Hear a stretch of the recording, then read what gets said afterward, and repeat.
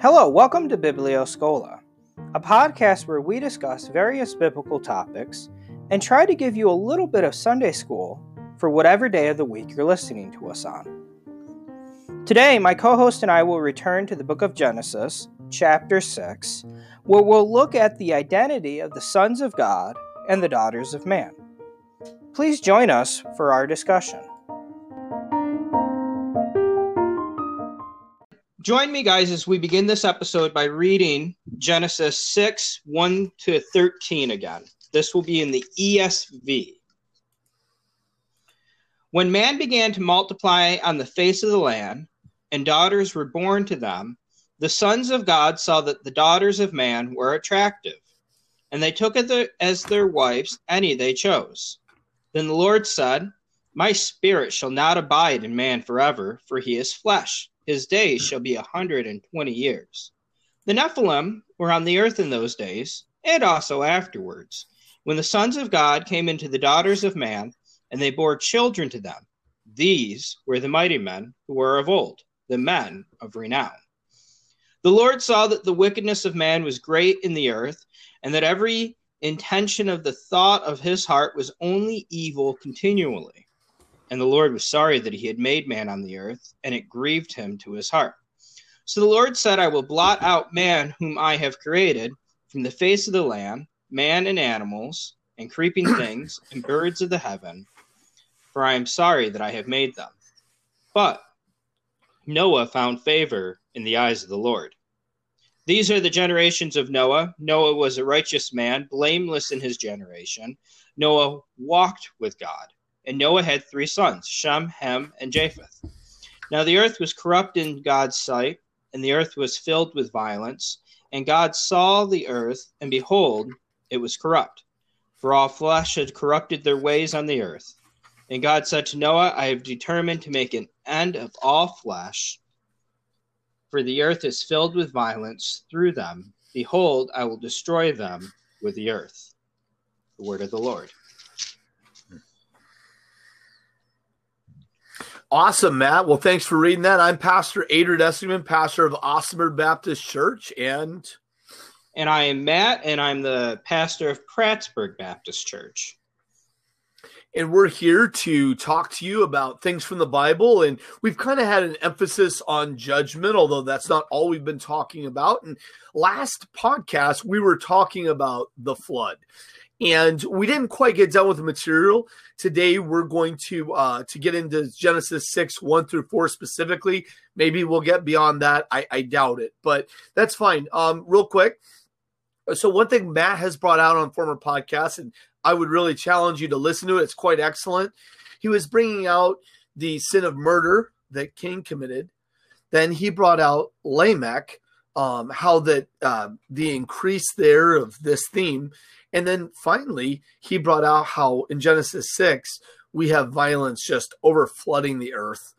No pun intended there with the flood thing. And then in Genesis 9, I brought out that you have God's remedy, not a permanent remedy, but a temporal Band-Aid in a fallen world for violence and what to do about it.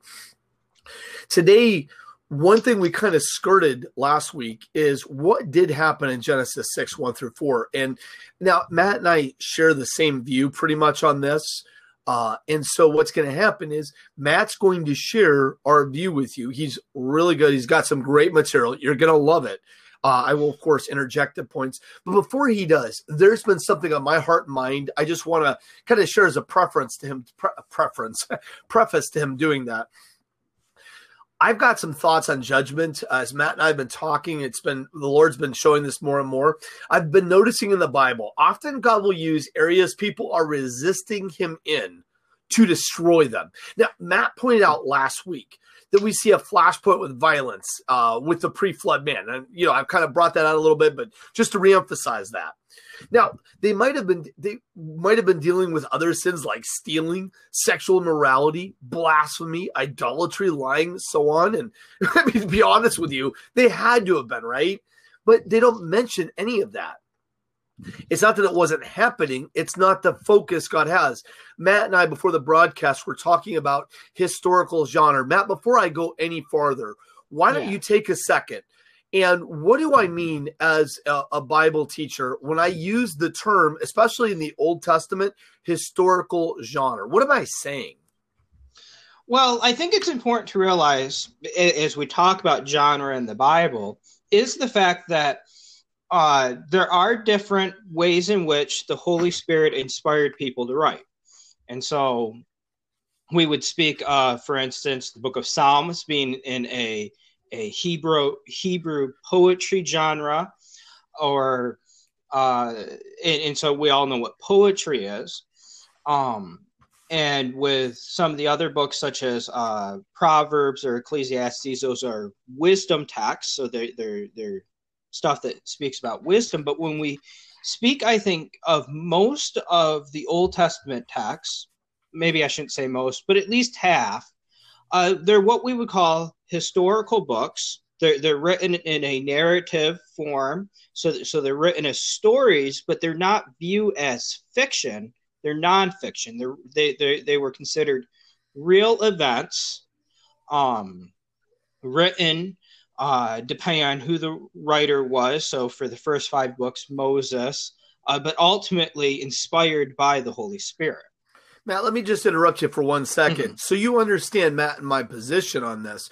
So when you read Genesis 1 and you read God created the earth in 7 days, what Matt and I are saying is that is not an allegory for that's a literal historical event that actually happened. When we read about the flood, Matt and I are not suggesting that is some kind of representation of a localized flood or some kind of proverb for us to learn from. We're saying there was actually an historical event called the flood. Tower of Babel, same thing. We're saying that language was changed at the Tower of Babel. So when he says we mean any historical past narrative, we take as absolute fact. Right. And I think it's important to realize that for the most part, while we have a language barrier because the Old Testament was originally in Hebrew and the New Testament in Greek, for the most part, you really don't, if you were reading in the original language, and I think in most most translations, you get a sense of what is allegorical, what is not to be taken literal, and what is to be taken literal. I absolutely agree, by the way. I absolutely agree with you. That you're absolutely right. I just think sometimes we as modern readers, because we're used to the way we tell stories, even real stories, that we don't always fully appreciate that. We sometimes try to look for pictures or symbols where there's not per se that in the text. Yeah, and I would even say one thing Matt and I were talking about earlier is, so the Bible tends to be very sparse on historical genre detail. I think it's that way on purpose. So we're not often given a description of different characters, but when we are, it's important to the narrative. We're to pay attention. And so any details we are given, they're not just given Matt and I like to write fiction. So when you write fiction, so you're reading a book, you pick up one of my books, you start reading. I might say that the man was standing next to a babbling brook. That's not very good, but whatever, and the wind was blowing across his face. He was a rugged, handsome man, whatever. My point is, I'm describing, the Bible is not interested in that. Every detail, every word is dripping with meaning from Almighty God. Now, Matt's right. You got to be careful not to get too esoteric about it or too out there about it. But any details we are given, we need to take very seriously and think about very hard, because they're not just there for the fun of it. Genesis 6:1-4 is not just some random verbiage on a page. It is things that God wants you to know. And I think that's important, is all of Scripture is equally there for a reason. That includes passages that might be a little hard for us to understand, like Genesis 6:1-4, passages that are a bit boring, like the genealogies in Genesis or Ezra, or even the number listings that you get of so-and-so tribe had this number and that number. Those all have a reason that they were included. We might not fully understand that upon an initial reading. It might take a little bit of study, but it remains as valid a piece of Scripture as anything you find in the book of Romans. Yes, yes, absolutely. And sometimes I think that does get lost. Some people, I don't know. I've heard that people accuse Baptist churches sometimes of being Pauline epistle heavy. Pistol, not Pauline epistle heavy. I don't know that that's actually fair. Growing up, my pastors seemed to feel free to preach out of the Old Testament too.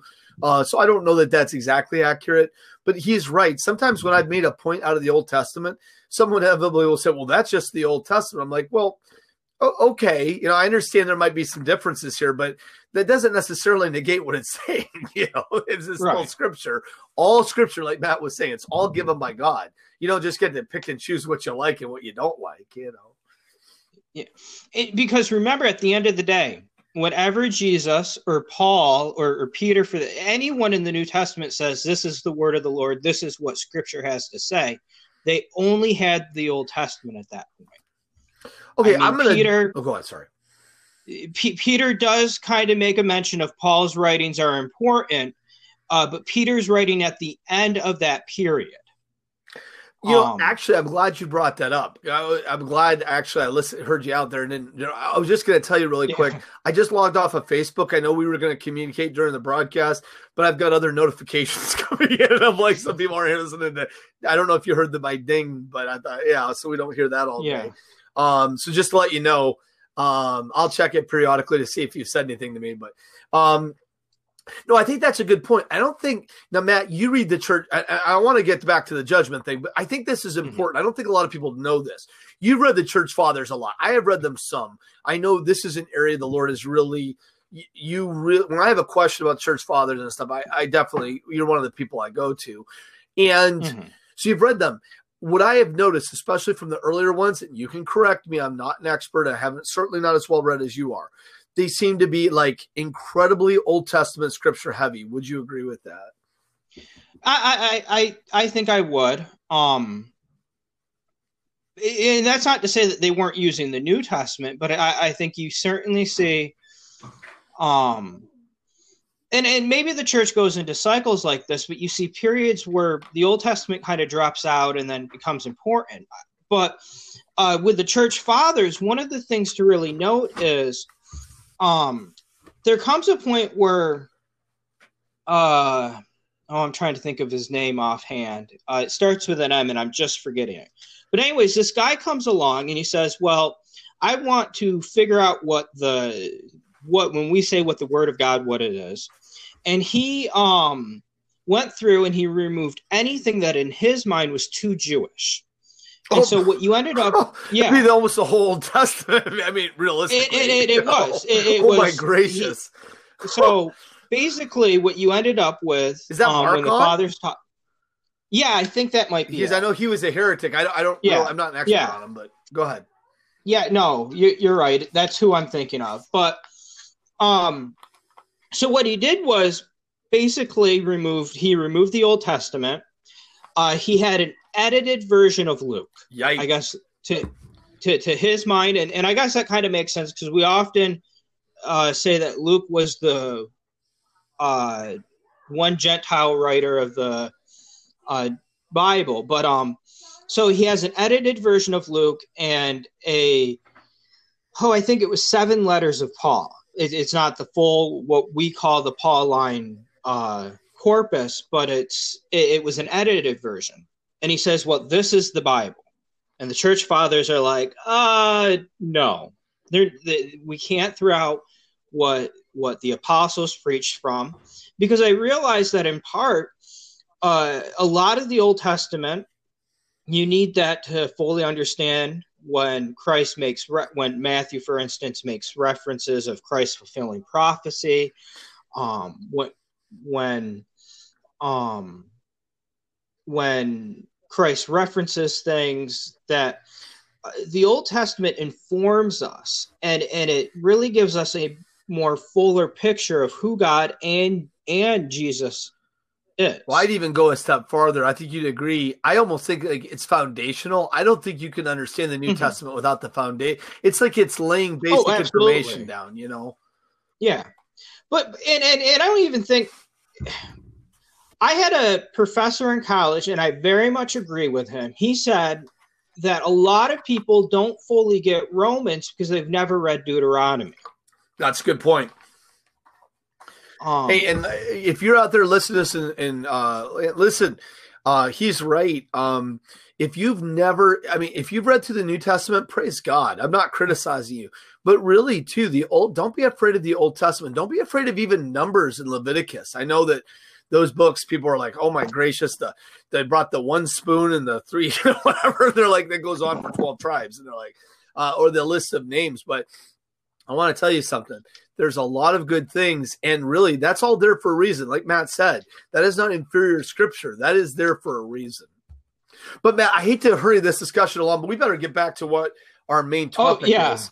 But anyway, hopefully Matt and I have given you a brief view of biblical interpretation here. So bottom line is back to the judgment thing. So I want you to know that, remember that pre-flood, the only sin we seem to keep focusing on is violence. And Matt and I were talking earlier. I mean, it's hard to believe there wasn't idolatry. Certainly there had to be theft and blasphemy and all kind of things going on, sexual morality. They're not really referenced. All we know is that man was totally corrupt and the earth was absolutely filled with violence. Why do I bring that up? Genesis 6, 1-4 seems to emphasize that God is allowing violence to increase even more. And you might be like, well, why would God do that? Well, I've noticed something in the Bible about this. Let me give you an example. In Acts 7:22, the Bible says Moses was educated in all the wisdom of the Egyptians and was powerful in speech and action. And that's, again, Acts 7:22 in the NIV translation. So Egypt was kind of known for their wisdom. They were kind of a world power at one time.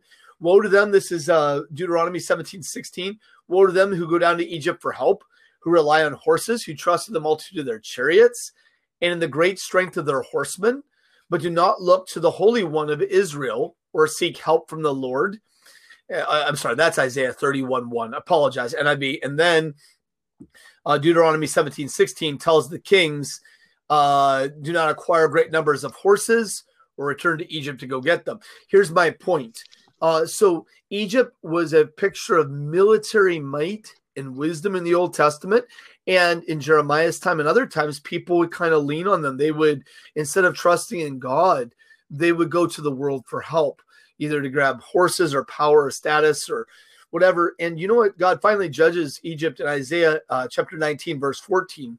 The Bible says, the Lord has poured into them a spirit of dizziness. Again, this is NIV. That they make Egypt stagger in all she does, as a drunkard staggers around in his vomit. You said, well, why do you bring that up? Well, here's my point. It's almost like the area you're resisting God the most in. I believe pre-flood, that was violence. Here, it would be their wisdom and power. And God says, do you know what? You trust so much in these people and their power and stuff. I'm going to make them extremely wishy-washy and indecisive, like a drunk person rolling around in their vomit. Pretty graphic picture.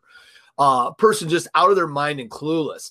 There is nothing worse than someone who is uber powerful, who can't make up their mind and is constantly changing what they think. Like, just pick a team and stick with it, man. What are we saying here? You know, one other example before I let Matt dive in, and he can interrupt me if he wants on this, is another time you got a guy named Abimelech in Judges.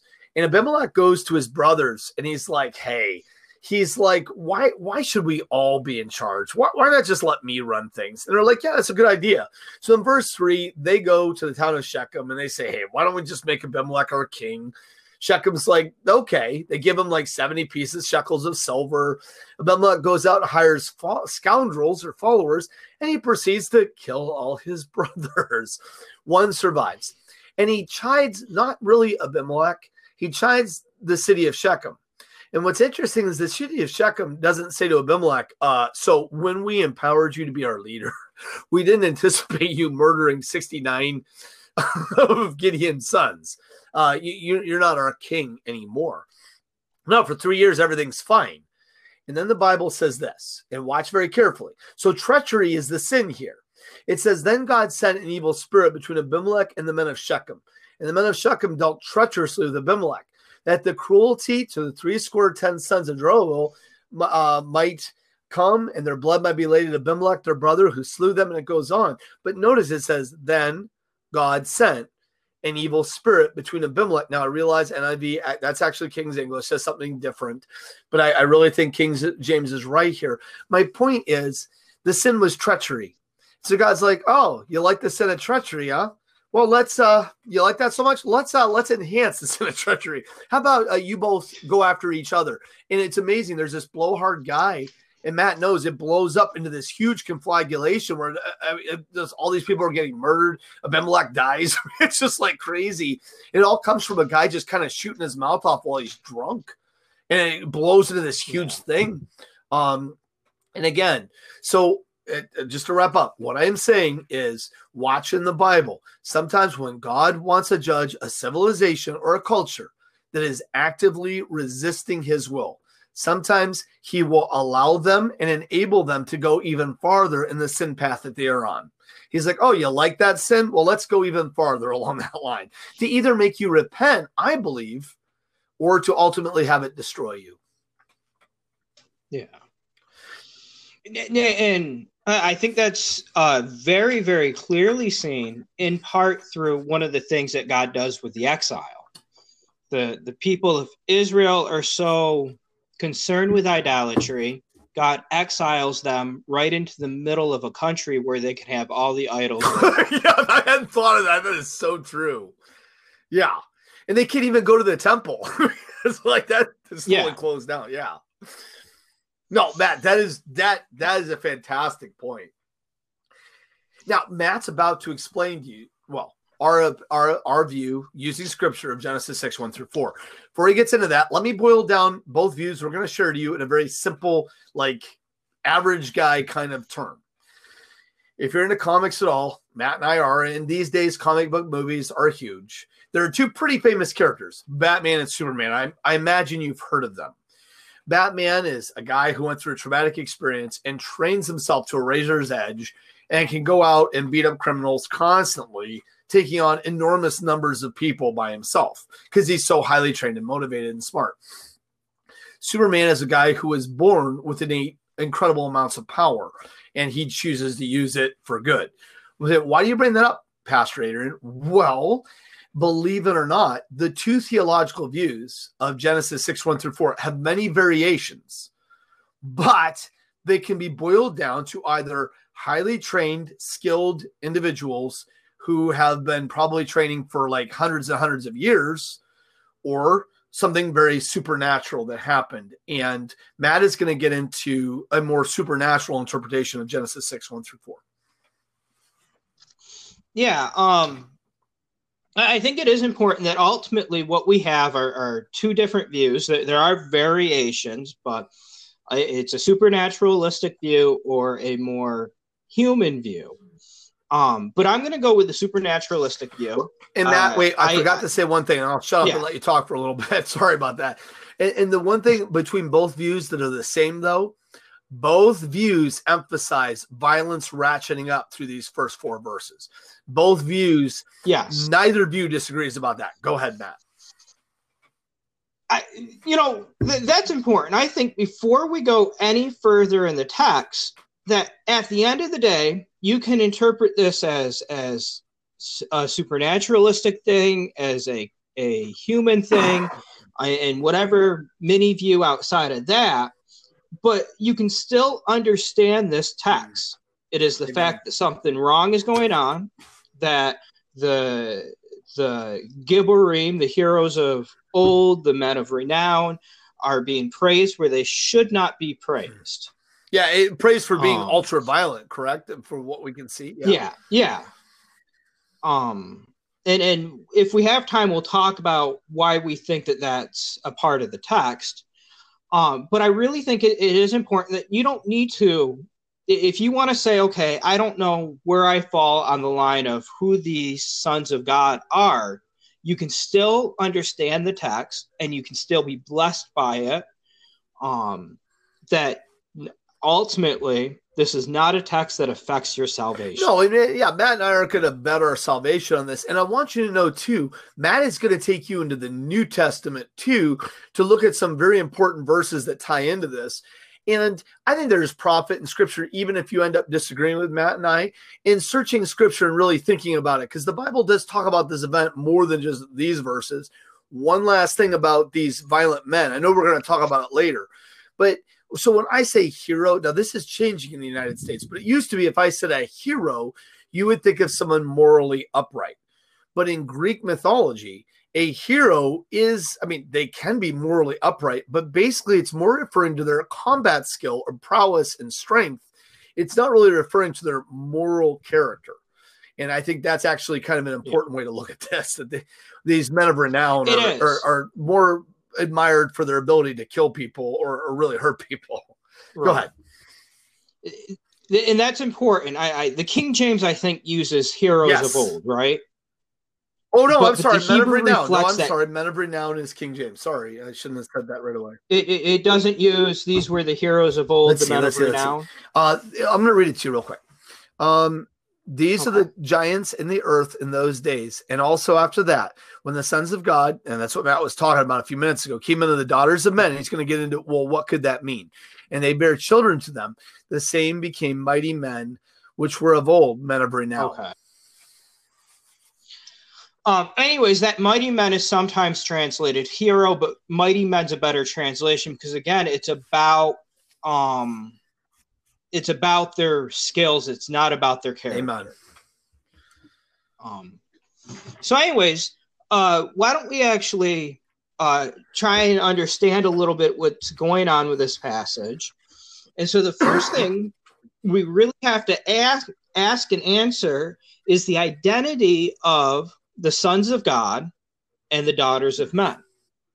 And so I'm going to focus on the supernaturalistic view, and Adrian's going to deal with the other view. But in the supernaturalistic view, the idea is that the sons of God are angels, or perhaps more precisely, fallen angels. And the daughters of men are simply that, daughters of humans. The Hebrew phrase there is ha-adam, and so it's emphasizing that they're daughters of Adam. So, Matt, if I could just clarify one thing you said, and again, I'm not trying to take over here, but just so when Matt says fallen angels, there are two views of that. One, that these are demons that fell with Lucifer, who became Satan. The other, that these were angels that saw these women and fell in sexual sin with them. So those are the two main views.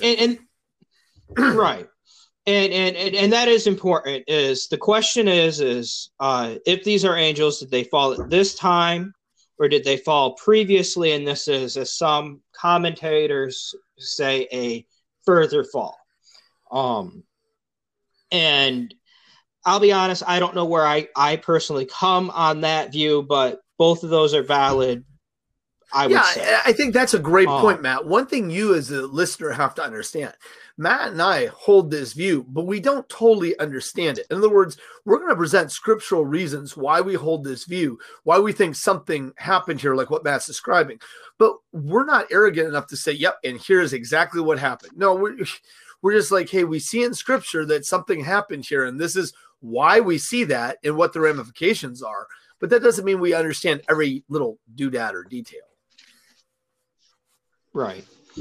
All right.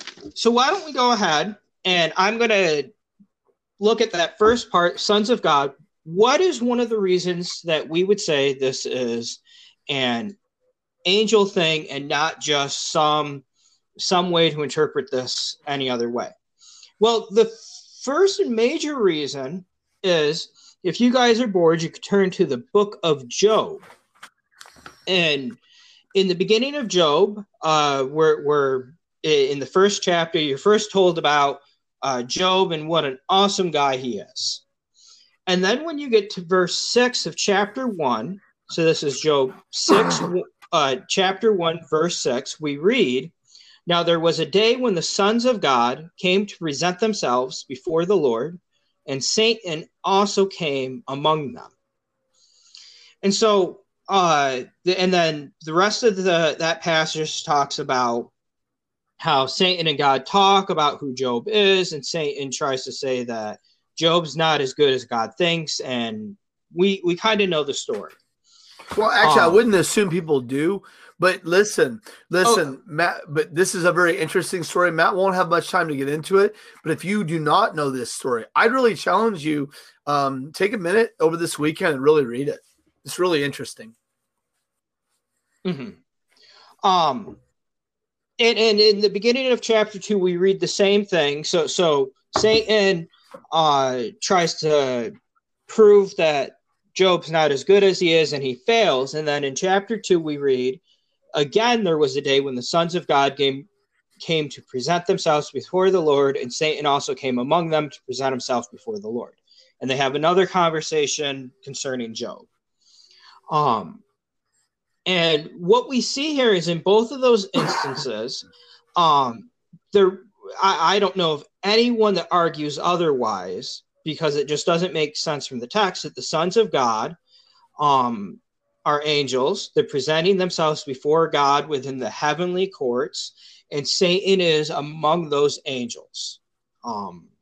It would appear that for whatever reason, and we get this from other passages in Scripture, that angels are given tasks, and so God evidently likes to hear what they have done. And not only that, wait, Matt, if I could just, not only that, but if sometimes when you look at Scripture, you find out that even demons, not just Satan, are in the court of heaven. I'll give you one example from, let's see, this is 1 Kings 22, excuse me, and it says, I saw the Lord sitting on his throne, and all the host of heaven standing by him on his right hand and on his left. And the Lord said, who shall persuade Ahab that he may go up and fall at Ramoth Gilead? And one said on this manner, and another on that manner. And there came forth the Spirit and stood before the Lord and said, I will persuade him. And the Lord said unto him, wherewith? And he said, I will go forth, and I will be a lying spirit in the mouths of all his prophets. And he, that would be God, said, thou shalt persuade him and prevail. Also go forth and do so. Now, therefore, behold, the Lord hath put a lying spirit in the mouths of all these thy prophets. So, when he's talking about God consults with people, angels, demons, Satan, in the court of heaven, all these entities can meet with God and deal with them on a regular basis, apparently. Right. And we also see Satan appear in the courts of heaven in Zechariah. And Revelation 12, but yes, Zechariah. Right. Well, they didn't reference Revelation 12 right away because some people interpret that different, trying to see in that a past event. I think it's a future event. Okay, yeah, because we had talked about that earlier. I assume that it was right. I understand Revelation's a tricky book, but I would say you and I would say that's definitely referring to the future anyway. Right. I was just, I guess I was wanting to propose, okay, here's a line of evidence that Satan's in heaven, so that when I say in Revelation that's a future event, that's partly why, because we know Satan's been allowed, but at one point he's going to be totally barred, and that's why he's so upset versus Revelation 12. But yes. And that I don't want to get too much further. No, yeah, that's going to take us a whole nother discussion. You're right. I'm getting us off topic. Go ahead. That's okay, but not really. Anyways, my big point in this passage in Job is that the sons of God are clearly presented as angels. And so when we read in Job, the sons of God, it just makes sense. Okay, these are angels, Satan's among them. And like I said, I don't know of anyone else that interprets it differently. Now, you might ask, why are they called sons of God? Why aren't they called angels? And it's probably for a similar reason that Luke calls Adam in the genealogy that Luke gives in his gospel a son of God. And it's not that they're claiming any sort of divinity, but as angels have no real parents, and God is the one that created them, in a similar sense as God created Adam, that's why they're called sons, if that makes sense to you guys. It is speaking of God as their creator, and so in that real sense as their father, even if it's not a biological sense. So anyways, Job gives us one of the evidences. But, you know, it's never good to just look at one piece of scripture and say, okay, that is our evidence. I think it's also very important to look within the New Testament, and specifically in two passages, 2 Peter 2:4 and Jude 6 and 7. Now, I'm going to read these slightly out of context, meaning you really should read all of 2 Peter and Jude, but for time restraints, I'm just going to read the specific verses. And if we have time, we'll probably reference more of them. But 2 Peter 2:4 says this, for if God did not spare the angels who sinned, but held them captive in Tartarus with chains of darkness, and handed them over to be kept for judgment. By the way, I should say that I'm reading this out of the Lexham translation, and this is Jude 6 and 7. And the angels who did not keep their domain, but deserted their proper dwelling place, he kept in eternal bonds under deep gloom for the judgment of the great day, as Sodom and Gomorrah and the towns around them indulged in sexual immorality and pursued unnatural desire in the same way as these are exhibited as an example by undergoing the punishment of eternal fire. Now, these two New Testament passages are very important because Peter and Jude are talking about the same thing. They're talking about a set of angels who did something so bad that they are punished. Peter uses the term Tartarus. Most translations will probably use the word hell. And that's not a horrible translation, but Tartarus is better because it's not the typical word that when we think of hell and eternal punishment that is used in the New Testament. That's the Greek word Gehenna. So these angels are placed in a separate place. They're chained in darkness. And they're awaiting the final judgment, or as Jude says, the judgment of the great day. And whenever you read kind of the judgment of the great day, or the great day, or really a singular day, you should automatically jump to the Old Testament phrasing, the day of the Lord, the day of Yahweh, which for within the New Testament, we also often refer to that period as the tribulation period. If I could interrupt just for 1 second, I'm sure Matt's about to get into, I think you're probably going to hit Sodom and Gomorrah here in a second, right? Or no? All right. Mm-hmm. Well, just so you know, in 2 Peter 2, and I know Matt knows this, I know why he read verse 4 for time constraints, but I think it's interesting to note in verse 6 of 2 Peter, remember Jude, Matt read to you this, it literally does a comparison contrast with Sodom and Gomorrah. In verse 6, it says, entered in the cities of Sodom and Gomorrah into ashes, condemned them with an overthrow, making them an ensample unto those that should live ungodly. Now, if that was just in 2 Peter and not in Jude as well, I wouldn't really think much about that comparison. But the fact that twice Sodom and Gomorrah is directly linked in judgment with in 2 Peter, they both got judged. And then in Jude, it actually talks about at least I think, what they were doing, why they got judged. I think that's interesting. Both texts, that's the example we're going to compare them with. Yeah. That really in both texts, there is a sexual immorality is involved in there, that there's a reason that they're connected. It's also very interesting that is it the sorry, I'm trying while he's doing that, the now Matt's going to talk about sexual morality here, and he's going to talk about these fallen angels or demons. And one thing, back in Bible college, I would get inevitably, anyone heard even a whiff of this, they would say, oh, no, biblically inaccurate. Jesus says angels are not married and given in marriage. By the way, Matt and I would totally agree with that text. I have no problem with that text whatsoever. Christ is absolutely right. Obviously, it's Christ. He's right. But my point is that doesn't necessarily negate this view. He's talking about angels that are elect or good angels. You may say, well, what do you mean, Pastor? Well, what we're saying is, yeah, good angels are perfect. They don't do anything wrong. It is not the intent of God that angels marry or have or do any of that stuff. And but I'm not sure that rules out that fallen angels or angels that fall are incapable of such things and cannot do that. Ergo, being evil, vile spirits. But go ahead.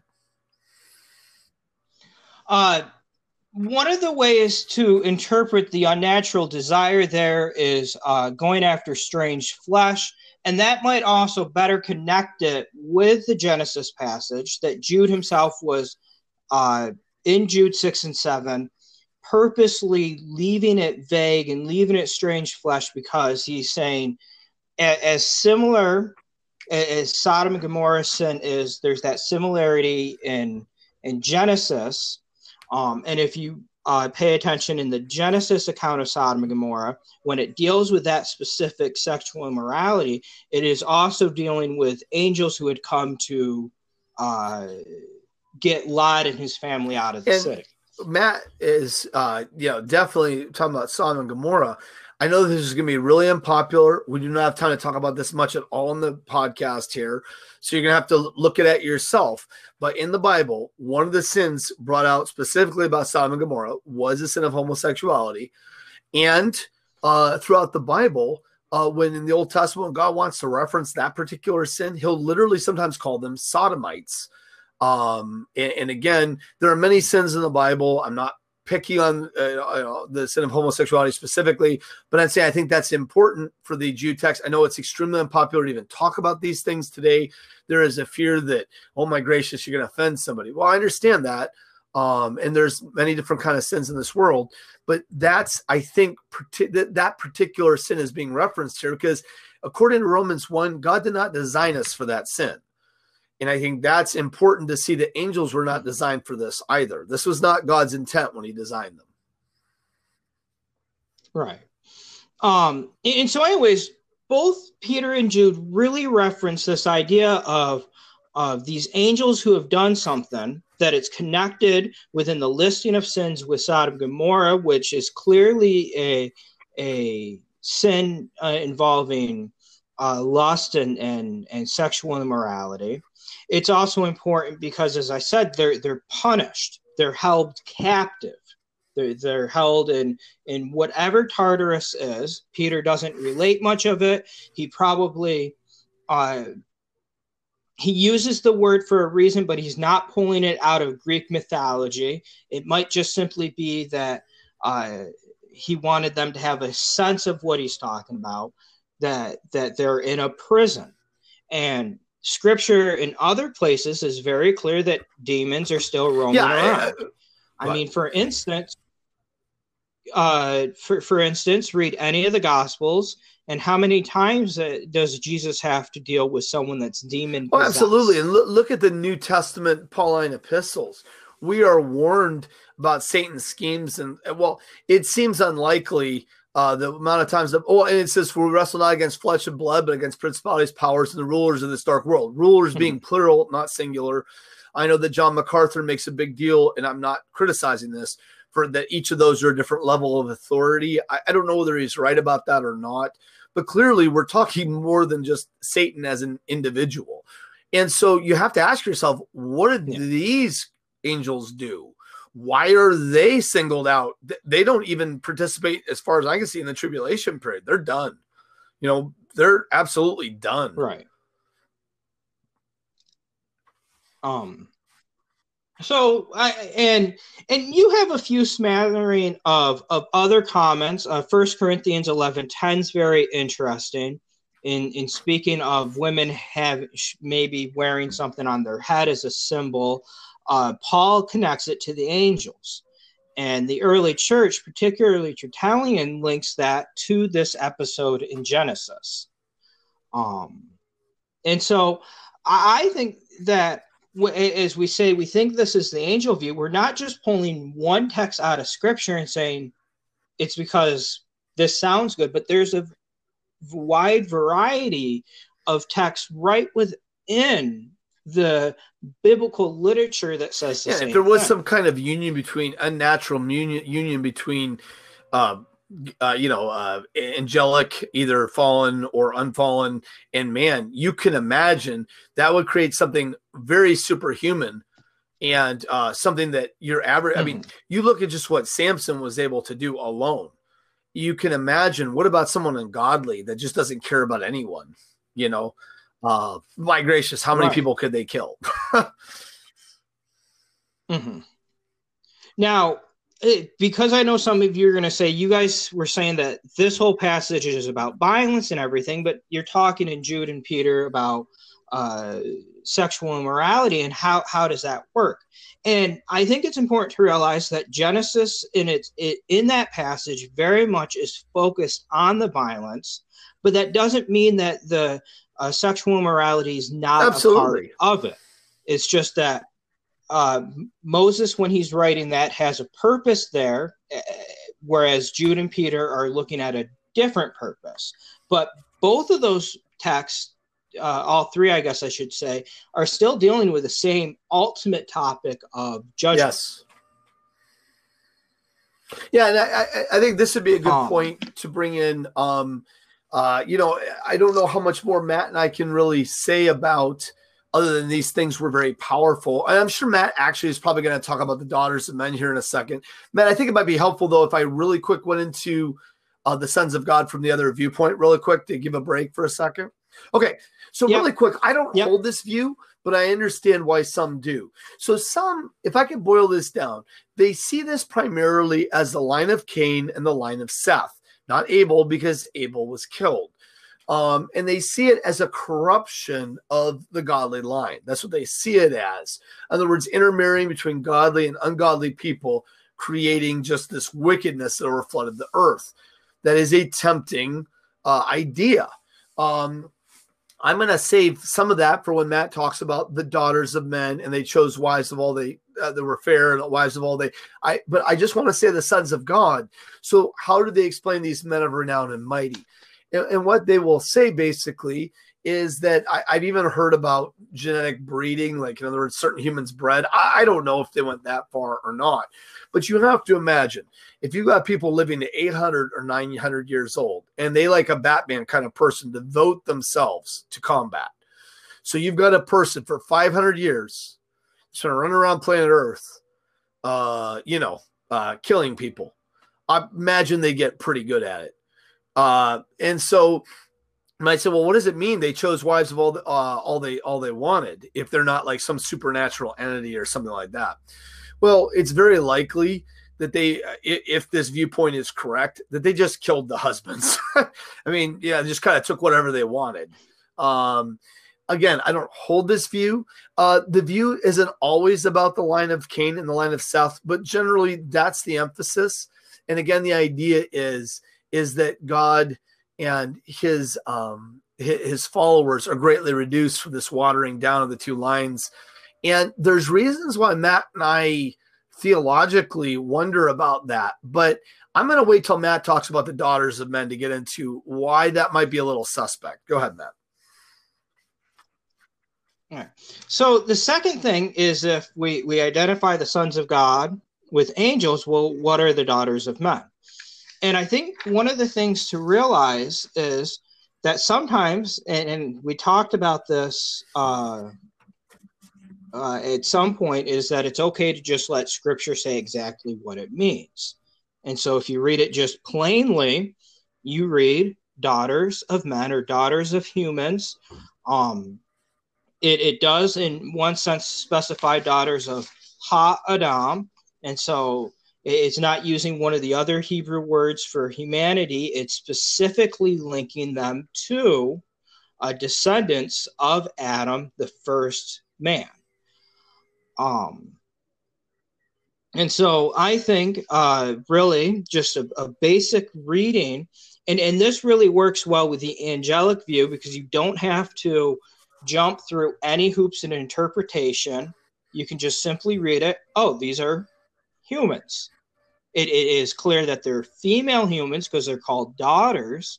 And I think that's also kind of another important thing, is that the writer here is being very specific, sons of God and daughters of men, that he's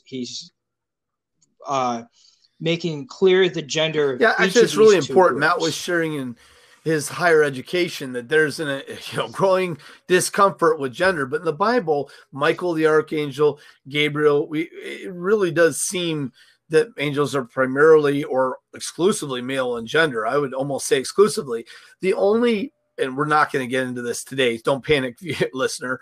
The only female angel mentioned in the Bible where you could, if it is what is referencing, in Zechariah, there are some females that certainly seem to be angels, whether it's a vision, is in a vision text. Like Matt says, you look at the text and you look at what's going on.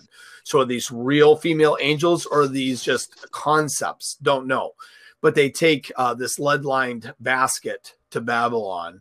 But that's the only reference to female angels in the Bible. Angels are constantly called the sons of God. Doesn't necessarily negate female angels, but they don't get married. It appears that maybe angels are exclusively male, and in this case, it would certainly make sense. Mm-hmm. Yes. So that's the major thing with the angelic view of who the daughters of men are. And so I can give you the other options, but I'm actually going to have Adrian do that. Just so that, because he's kind of, yeah. And Matt, if I miss anything, please jump in and say, Adrian, let me just further emphasize. But all right, so the daughters of men. So they primarily want that to be the line of Seth, representing godly people who are intermarried. Oh yeah, please go ahead. Wait. You said the daughters of men is Seth? The descendants, female descendants of Seth. Oh, really? I've always heard the sons of God as the descendants of Seth. Oh, and the daughters you know of what, men is Matt? I'm tired. Of Cain. Thank you. No, you're absolutely right. I don't know what I was thinking. No, you're right. Okay. I'm wrong. He's right. So the godly sons of God marrying the ungodly daughters of men.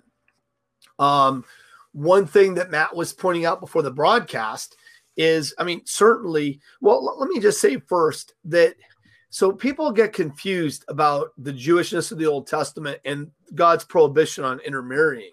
They think sometimes it has a racial component to it, but it's pretty clear it doesn't. When Ruth the Moabitess becomes part of the line of Christ, when Rahab the harlot becomes part of the line of Christ, even Uriah the Hittite, realize he's male, was a valued member of the Lord's people.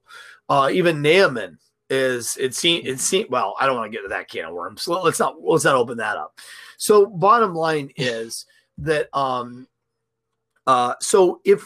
certainly one of the big themes of Scripture is the fact of godly men marrying people that don't care about the Lord, and there being ramifications. Like Numbers 25, realize it's not marriage, but it's still sexual immorality. Ezra and Nehemiah both reference this sin. Ezra is shocked.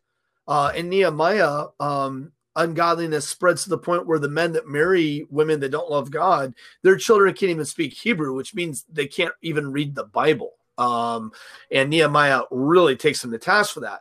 Well, the New Testament is a passage about being unequally yoked. Matt mentioned that the Bible loves to build on what it's already told you.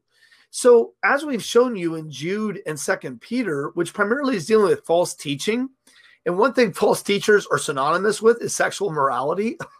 It's one of the hallmarks of them. Not all, but one thing that is specifically linked to them in a general sense.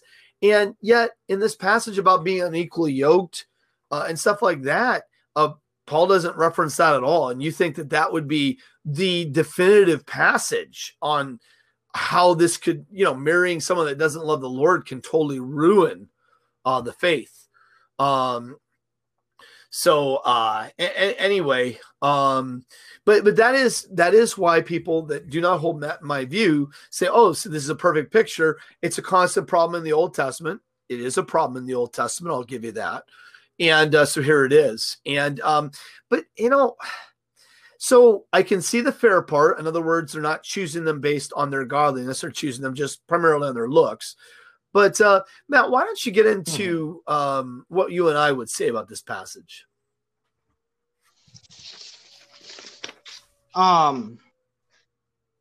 Okay, hang on. Oh dear. Yeah, I know. We probably better talking wrap so this long. up. You're right. So, Go ahead. no, it's so I'm going to skip Well, some actually, of the things you that know I was what? going to talk For the about. sake of time, why don't we focus in on 4? It says, and they bear children to them. They became mighty men of renown. You know, I think it'd be important to note, Okay, yes. if this is just about the merger of the line of Seth and the line of Cain, how come we have these superhumans being birthed by this ungodly? I mean, that doesn't, in my mind, that doesn't make any sense. Just because I married a woman that loves the Lord. Great. I love my wife, Gail. I hope I'm always faithful to her. She is awesome. My point is, though, let's say I disobeyed the Lord and married someone that doesn't care about God or worships a different God. So I marry them.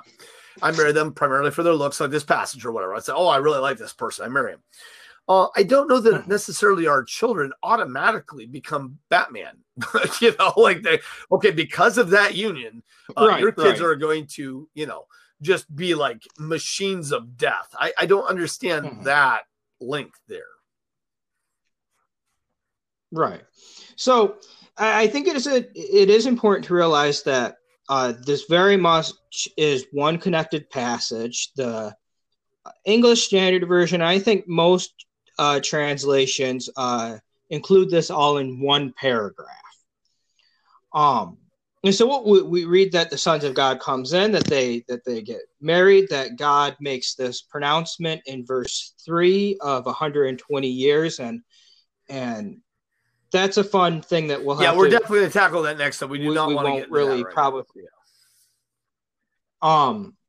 But then we read, okay, so all of this happens, and we read the Nephilim, or the giants, were on the earth in those days, and also afterwards, when the sons of God came into the daughters of men, and they bore children to them. These were the mighty men who were of old, the men of renown. So all of this is connected. And so the first thing is, well, what in the world are the Nephilim? And that's kind of a very loaded question, because it's even hard to translate the word. Nephilim, the spelling is Nephilim. We're actually not translating when we use that word. We're using a terminology called transliterating.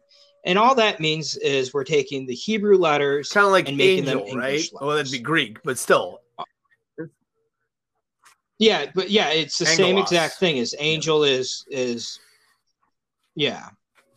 And so baptizo, right. Baptism. Transliteration. Baptized. Right.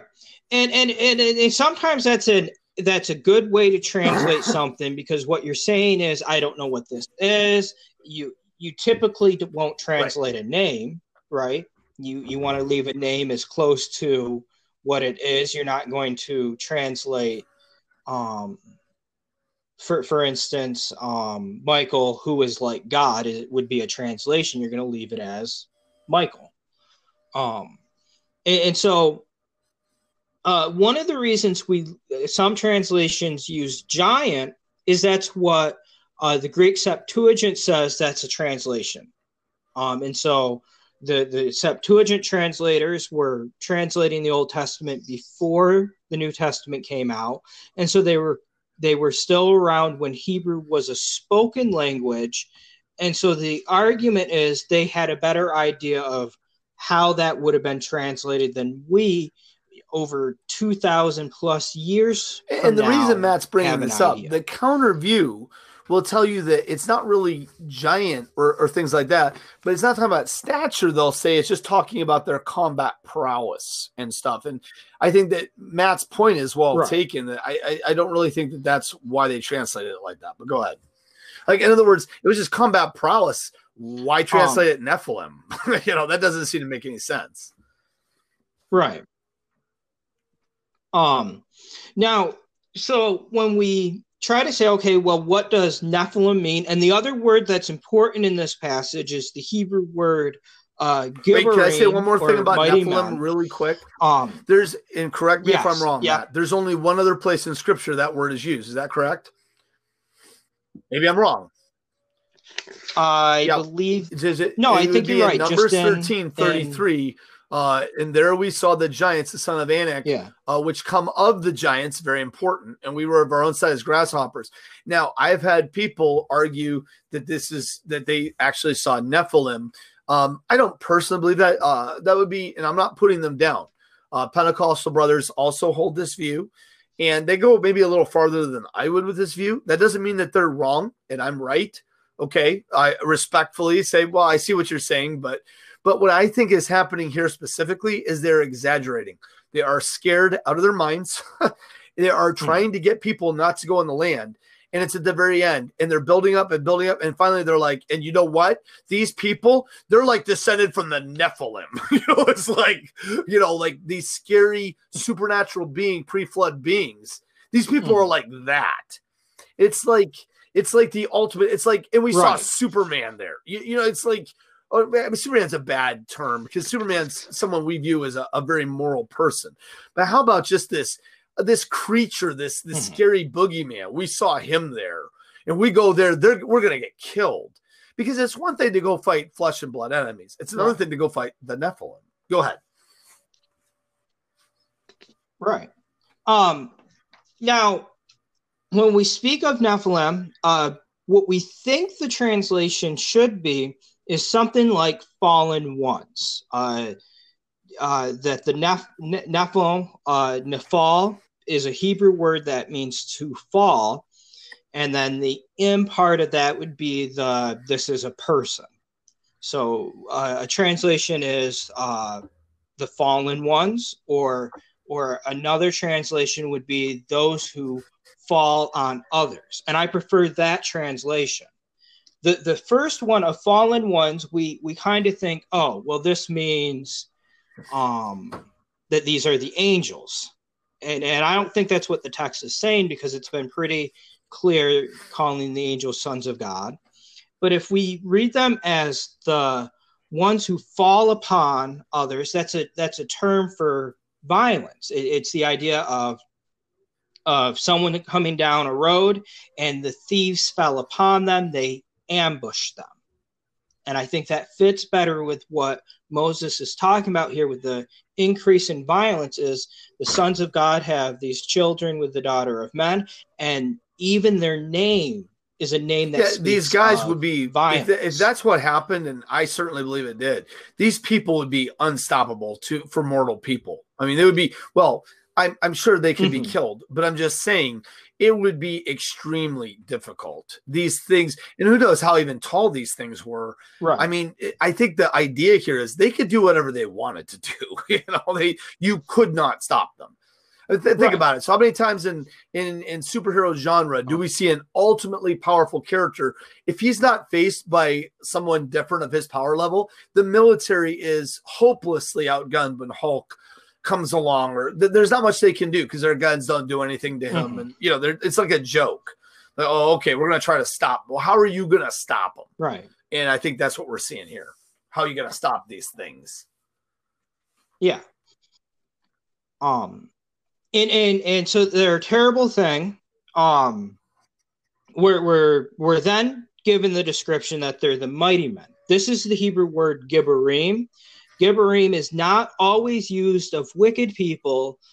So, for instance, David in the end of Samuel has a listing of his mighty men, and it's the same Hebrew word there. And so it describes people that are very skilled in arms, who have done hugely important deeds, and oftentimes they're linked to military and violent deeds. And so if you look, for instance, at the 2 Samuel, near the end of that, and it talks about David's mighty men, you're reading things like these guys are able to take down giants. They're able to fight lions barehanded. One of them, Benaiah, is able to take out two Moabite champions without a problem. And so it really refers to some important warriors. Now, One of the other things that I should Hey, mention Matt, real not quick to interrupt your is, thought. Just check your now, Facebook one real of the quick. answers, Keep going. yeah, Okay, got it. yeah, I checked it. So one of the other things to realize about the Nephilim is the one answer Adrian gave is a really good answer. And I think no matter what, that's a part of the passage, that what you have in part is the Israelites being really afraid, and maybe linking it to in their timeline, kind of the mythic past. And so they've really exaggerated what these Canaanites are. Now, another view, and we really don't have too much time to delve into it, so if this is something you guys want more questions on, please leave a comment, is the idea that perhaps Nephilim isn't the name of the union between the sons of God and the daughters of men. It's just another term. And so it's a term that describes a ferocious warrior, a ferocious giant. And so, yeah, there were Nephilim back here. But when Genesis says, and also afterwards, it's just saying that there was another group, not from a union of angels and people, but just another ferocious group of people during the time of the conquest of the land, the coming into the land. Some people think that it might just be a term for wickedness. And so the first term, Nephilim, in describing this union, that Moses was saying these guys were very wicked. And then the second term of using Gibborim is saying that these guys were mighty warriors. And so you get wicked, violent warriors. And so then we get to the last term that comes back, that we come to, and that's the men of renown. And the men of renown is literally the men of the name. That would be a very literal translation. And most translators think that when it says of the name, that this is for reputation and renown. And I think that makes the most sense. You might have a minority view. I at least saw it in one commentary that wanted to take the name as referring to Hashem, which is in Rabbinic Judaism, how they refer to God. But that's so much later in tradition that I don't see Moses and his original readers making that same connection. When they refer to Yahweh, they refer to him as Yahweh. They didn't see the need to use the euphemism. Hey, Matt, I tell you what, we're hitting about an hour and 10 I think it's right now. Yeah. If you don't mind, I'll bring this home. Would that be okay? Yeah. Okay. Okay. So basically, look, yeah. Matt and I we're not trying to sway you one way or the other. We're presenting biblical information. Hopefully we've blessed you.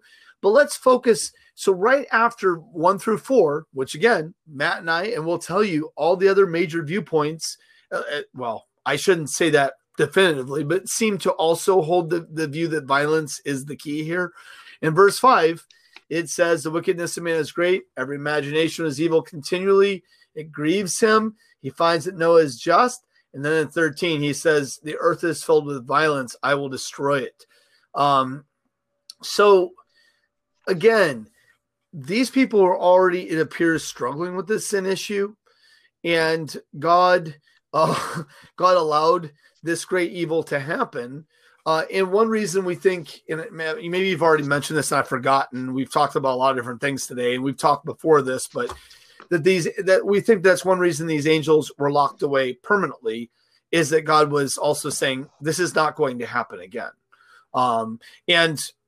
Well, I will get into another time possible things that might happen in the tribulation period, but that is way out of scope for what we're talking about here. So basically, again, we see that a lot of people today are like, well, Pastor Adrian, and again, I'm not saying that COVID-19, that I'm a prophet and that COVID-19 is a judgment.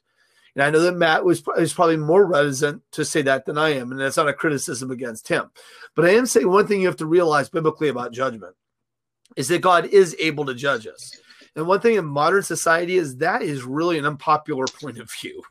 People do not want to think that God is, and I want to tell you something, the tribulation period, things are going to happen, make COVID-19 look like a little picnic.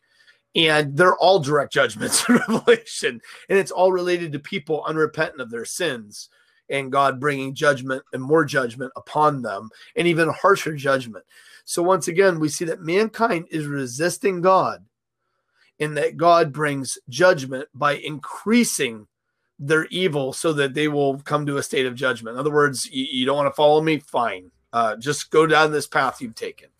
And finally, God just ends the whole thing, spares Noah. But so I guess the take home for you, my dear reader, is you might not have the Nephilim living down the street. You may not be in pre-flood conditions, but where are you at with the Lord right now? Judgment is something the Bible talks about. Now, even if you don't get a major judgment in this life, there is always eternity where we will be judged. Believers, we will be called to account. Non-believers without Christ's blood, you will be found unworthy and go to hell, because your sin problem has to be addressed. That's another story for another time. But I would challenge you to accept Christ as your only substitute for sin. God hates sin. You might say, well, I don't think it's that big a deal. Yeah, well, in my opinion, doesn't matter. God hates sin. And he is he's our creator. He has every right to judge us. He has the authority to judge us.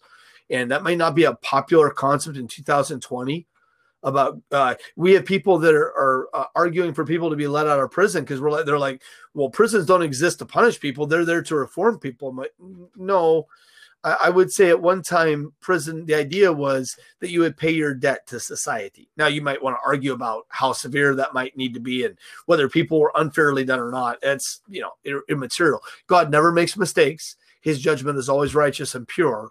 He never screws up.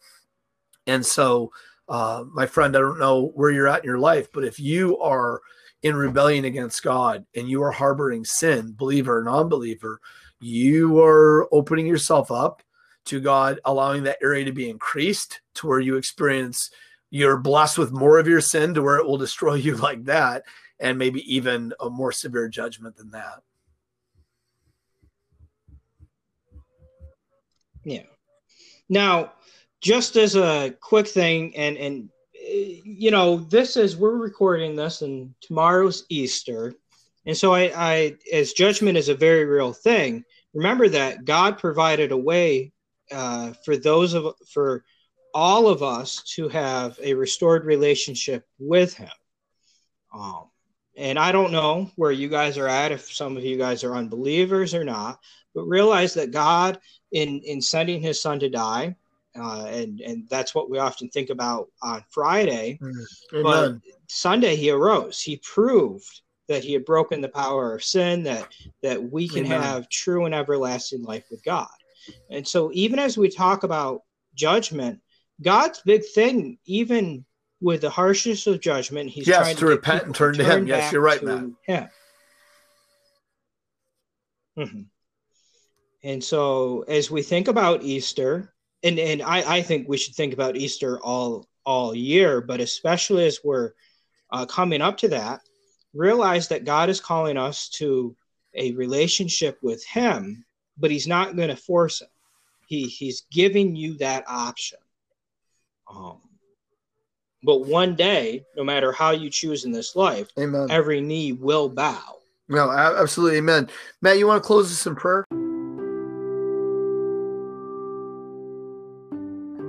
Dear Heavenly Father, we come to you at the end of this podcast. We ask that as we continue to reflect upon this passage in Genesis, which I don't know if Adrian and I realized how much we could really dig into this passage, but it's amazing what your word can do. We ask that this time has been a blessing to those that have been listening in, that you would use this to help them in their relationship with you.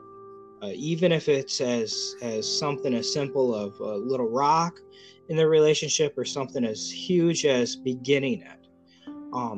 I do pray that as we continue to reflect upon the current climate and the virus, that we ultimately know that you have allowed it, and therefore that good will come out of it, that hopefully it'll draw people closer to you. and that people would seek you during this crisis.